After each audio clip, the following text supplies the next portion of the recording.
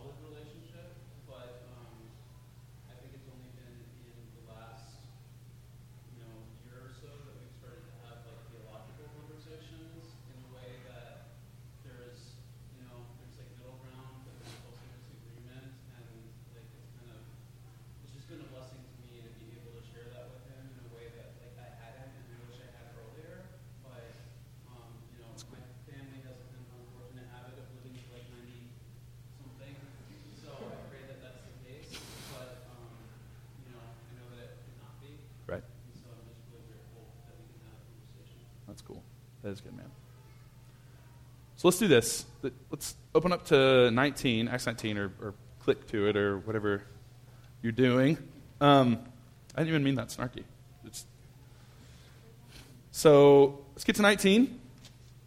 We're going to get through the end of this chapter. We were in Ephesus this last week. We were in Ephesus last week. That's funny. We were in Ephesus. Paul was and his crew. And here we're coming down to, there's been wonderful things happen in Ephesus. Paul's gotten this opportunity to teach at this school, at this hall of this kind of like a university, sort of. So this hall for years. It's been 2 years.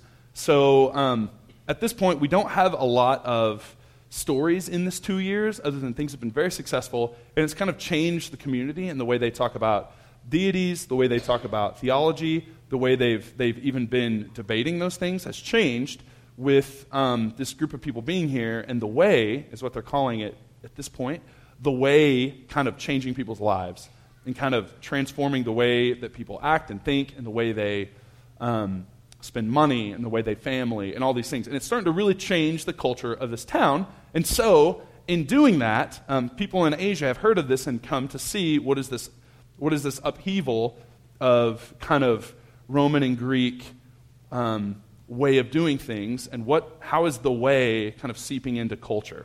And so we have a story today that kind of is this, I think it's perfect for us, and I've been excited about it for a few weeks. It's perfect for us, the story of kind of this culmination of finally the way of Christianity, the kingdom of heaven, kind of finally coming at odds in a very serious way with the way of us, pretty much. And so here's what we have. Now, after these events, Paul resolved in the Spirit to pass through Macedonia and Achaia and go to Jerusalem, saying, "After I have been there, I must also see Rome." And having sent into Macedonia 2 of his helpers, Timothy and Erastus, he himself stayed in Asia for a while. And about that time, okay, let's actually pause. Do we know, and you don't have to know, does anyone know why he's making this trip back and going to Jerusalem? Does anyone know at the time? He's doing his ceremony. He did do that, yes. He did do that, and then what would he be going back for? Because, yes, he just did this less than 2 years ago. So right now, here's kind of the deal. Obviously, he wants to go through and see like the churches that have been planted and started. He wants to like encourage people. But a main thing right now that's happening, we find out in Romans, if we read Romans right after and spend 4 more years on that, then we would find that right now the Jerusalem church is suffering financially really, really badly. In Jerusalem right now, Jews are getting squeezed, and the financial kind of institutions around their lives and their culture is getting squeezed, and they're like starving a lot of Jewish folks in that area, and a lot of anyone in Jerusalem, but it would be a lot of Jewish folks living in Jerusalem. And so the church there is incredibly, incredibly poor and incredibly needy, and so Paul is going through and trying to basically collect an offering from different churches, and he takes it to Jerusalem. So that's kind of, it seems even here, it's just in passing that Luke mentions this, or the writer of Acts more than likely Luke mentions, but it's an idea that like, I need to go do that. I need to go right now to do that. I need to make plans. It's getting so dire there and it's difficult, and the other churches have been offering, I need to go and get that bag and take it. It's kind of the idea. And we talk about it, he talks about it in other passages, but it's not mentioned very much here. I just wanted us to know that's still on Paul's mind. It's important for us to remember that he's still very incredibly Jewish. And that is a big deal to Paul. It's a big deal to his crew of people to allow him to be and to keep him being that way, even though there's Greek and other philosophers here with him now gathering in the different churches. They still want to support his Jewishness. And that's important. About that time, there arose no little disturbance concerning the way. What a wonderful way to say that sentence. About this time, there was no little disturbance that arose, meaning something crazy happened. For a man named Demetrius, a silversmith, who made silver shrines of Artemis, or Diana, 2 different names they'll call it in this passage possibly, brought no little business to the craftsmen. These he gathered together with all the workmen in similar trades and said, "Men, you know that from this business we have our wealth. And you see and hear that not only in Ephesus, but in almost all of Asia, this Paul has persuaded and turned away a great many people, saying the gods made with hands are not gods. And there is a danger, not only that this trade of ours may become in disrepute, but also that the temple of the great goddess Artemis may be counted as nothing, and that she may even be disposed of her magnificence, she whom all Asia and the world worship. When they had heard this, they were enraged and were crying out, "Great is Artemis of the Ephesians." So the city was filled with confusion, and they rushed together into the theater, dragging with them Gaius and Aristarchus, Macedonians who were Paul's companions in travel. But when Paul wished to go into the crowd, the disciples would not even let him go. And then some of the Asiarchs, who were friends of his, sent to him, urging him not to venture into the theater. Now some cried out one thing, and others cried out another, for the assembly was in confusion, and most of them did not even know why they had come together. And some of the crowd prompted Alexander, who the Jews had put forward. And Alexander, motioning with his hand, wanted to make a defense to the crowd. But when they recognized that he was a Jew, for about 2 hours they all cried with one voice, "Great is Artemis of the Ephesians." And when the town clerk had quieted the crowd, he said, "Men of Ephesus, who is there who does not know the city of the Ephesians is the temple keeper of the great Artemis and of the sacred stone that fell from the sky? Seeing that these things cannot be denied, you ought to be quiet and do nothing rash. For you have brought these men here who are neither sacrilegious nor blasphemers of our goddess. If therefore Demetrius and the craftsmen with him have a complaint against anyone, the courts are opened, and there are proconsuls. Let them bring charges against one another. But if you seek anything further, it shall be settled. It shall be settled in the regular assembly. For we are in danger of being charged with rioting today, since there is no cause that can be given to justify this commotion." When he had said these things, he dismissed the assembly. Now, this is quite strange, yes. We define Asia geographically within Acts.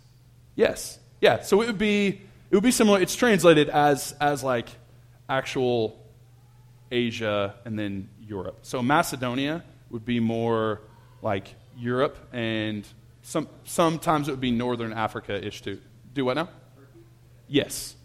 And then Asia would be west of that. Am I thinking? Yes, west of that. So east of that, yes, obviously. I'm ridiculous. Really sorry, everyone. Well, how far would Paul have gotten into Asia? Well, they're not to Rome yet. Into Asia? Yeah. Turkey area, and not too much farther at this point. And then when they go into Greece, we should map this next time and have it so we can see it with our eyes. And then as he's seeking to go to Rome, he would do that. And that's kind of what he's saying there. He's saying, after I go through my rounds and go back to Jerusalem, which is obviously not either one of those necessarily-ish, seeking to go to Rome so he could go to the capital. So this story, though, in its ridiculousness, happens because these silversmiths get upset. Now, here's some important things to note. Who is their God, and what is their God?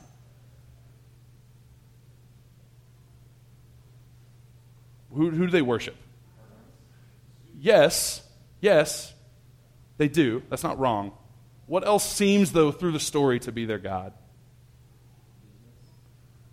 Their business, their money, number one, and then there's another one. What's the other one? The temple that they have. Yes. And even more than the temple, though, what is it? Yes, also true. All this is right. Let's read some of it again, because this is an important distinction we have to make. This is not, I don't think this is Paul, and again, the community leader says it so straight out in the end. Paul's not being blasphemous to our goddess. Paul doesn't care too much, it seems, about the goddess, because that's not why they're upset. Why they're upset is because they don't have their wealth that came from the goddess, and then they don't have something else possibly. They're afraid they're going to lose something else. And what is it? It says this. Let me find it and read it again. And you see and hear, not only in Ephesus, but almost all parts of Asia, Paul is persuading people to turn away. There is danger not only on this trade of ours may come in disrepute, but also that the temple of the great goddess Artemis may be counted as nothing, and that she may even be disposed from her magnificence, she whom all Asia and the world worship. Now, he is not concerned about the goddess. It seems they are concerned about the standing of the town. It seems, in the story, the two gods they worship, realistically, and why they are angry, is their economy, is their wealth that they're making. And even, it seems to be good enough, he says, we are all wealthy because of something, which is, that word wealthy means wealthy. It doesn't mean we have money. It doesn't mean we are middle class. It means we have wealth because of this temple, because we are artisans of this temple. And then this idea that the entire world worships something that is theirs. That they have a standing in the world. They have, and again, we talked about this. They had one of the 7 wonders of the ancient world. This temple is no joke magnificent.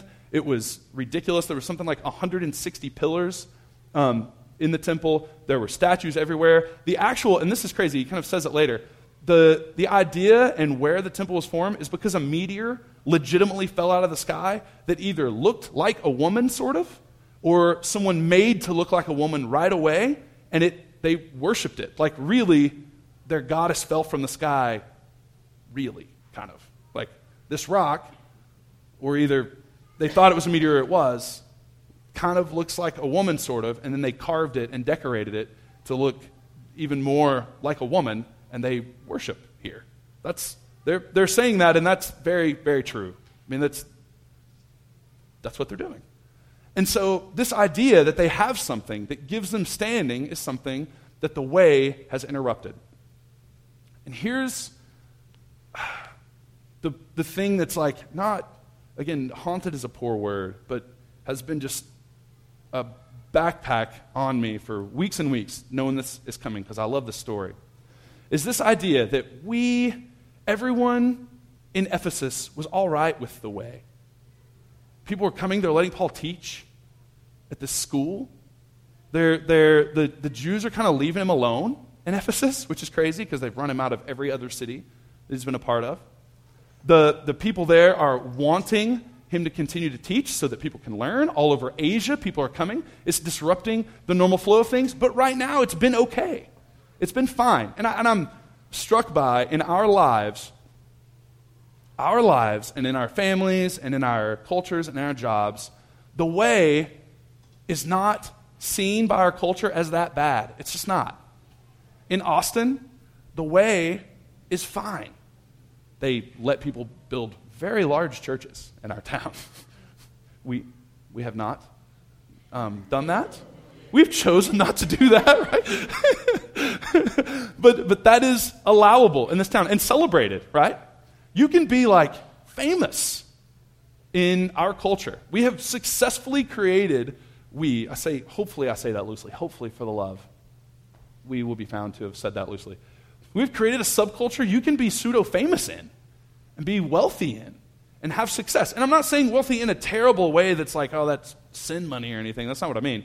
I just mean that you can have success in that. People will ask successful pastors to come teach at universities and do these things. This happens now. This is very similar. People aren't mad at the way for just being, right? For having a good moral code for your kids, right? People like that a lot of times. There's people all over town that are like, once they have kids, they're like, we should go to a church because I know they practice good morals. We should have our kids practice good morals. And I'm not saying that's bad. I think that's wonderful, right? The Judeo-Christian ethic is strong, I feel. I mean, we're trying to abide by it as well. You know, living that way, all of that is good. But when the kingdom of heaven gets in the way of those two things, this city, when it gets in the way of their economy, especially their economy and the way it's scaled in this city, and when it gets in the way of their standing in the world, we have big problems. And I'm telling you, in my personal family, there are problems deep within my sinful self when the way gets involved with our finances and with who I want to be in the world. It's true. When the Evers family actually has to be humble, that is very difficult for us. That is really hard for me, and I dislike it. I dislike it. I want the way, and I find out that no, I want the way to make me successful. I want the way to help me get promotions. I want the way I treat people at work to make me recognized as someone who treats people well at work. I want all of those things because really, deep down, I still worship those two things. I still worship some sort of economy, and it might not even be money. It might be whatever else, economically, success or the safety of that or the security of that. I do still worship that, unfortunately, and I worship my standing in front of the people that I know and the world itself. I do. And I think we do. We do. And we think it's so ridiculous, and we say, oh, silversmiths, how dare you think your finances are more important than people's lives being changed? And I say, oh, well, yeah. I know what we say we can spend on certain things, and then what I spend at wherever I want. And we have that, and I don't know for us how to even talk around that sometimes, because we give each other an out so often. We talk about it. We talk about, oh, no, that's okay. I know where your heart is. It's like, yeah, I know. I can see exactly where my heart is. All of you, too often, because we're close enough as a church, you can see exactly where my heart is. It's where I spend my money and how I want my name to be heard. That's where. Those two places are exactly where my heart is, legitimately. And with Ephesus, it was, I don't want our economics in flux. They want that continued flow. They want that safety. They want that security that came from the wealth of being a silversmith, just like all of us do. We want that.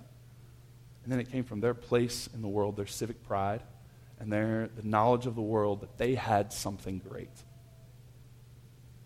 And I mean, hell, we all want that. We fight for it every day. We do.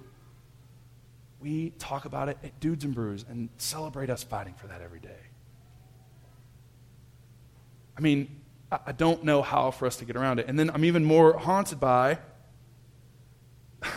first of all, half the town doesn't know what's going on, right? It's a for real riot at this point. There's like, oh yeah, we're shouting, loud noises, let's all shout together, right? And so they're just shouting and yelling, and no one knows what's going on. And someone comes to try. Alexander's like, no, listen, that's not what it is. And they shout him down. And then for 2 hours, they chant as one. Do you remember what they chant here? Great is Artemis of the Ephesians, which tells us everything. It's not great is Artemis, is it? It's great is Artemis, who is ours, right? Great is our thing. Great is us, is what that means. And I just, going to sleep, even last night, after a wonderful night, I can't help but just wonder, and this sounds so dramatic or like cheesy, and I don't mean it this way, but it's like, it's like, great are our children of me.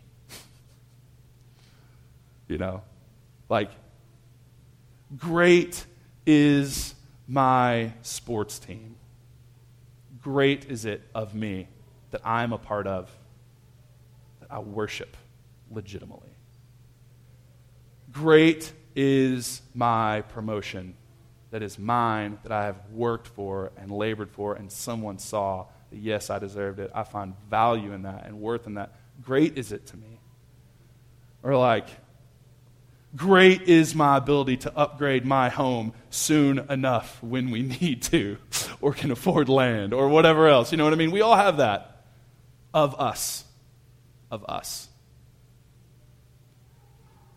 Great is this 5-year plan I have of me that will help us finally get to wherever nirvana I want to be in, that I think is out there for me somehow.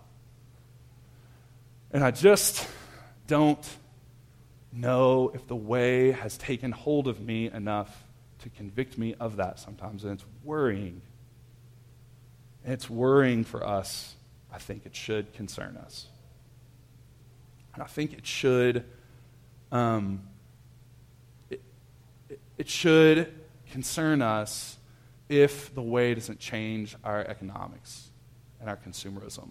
If it doesn't change where we spend or how much safety we have. I'm not saying all of you are failing in that either. Not at all. I'm not to you. This is very much like I need counseling time or something from you looking at me, I think. But I'm more than curious for us. I'm more than curious for us. And I'm more than curious for us as families and individuals and people if our standing just isn't too important to us. If being meek and humble and really going to a dinner party and sitting at the end of the table is just something that's nice to tell people, or it's nice to say we abide by until it's time to abide by it.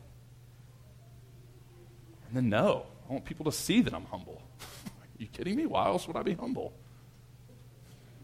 Right? I mean, I laugh. That is really, unfortunately, I think how I think. I'm concerned by this. And I mean, I wonder if for hours a day we don't chant something opposite of, great is the way of the kingdom of heaven. Great is the Jesus we say we love. Great is the way that is at hand. If anything, we say great is the kingdom of heaven in our hands or of us.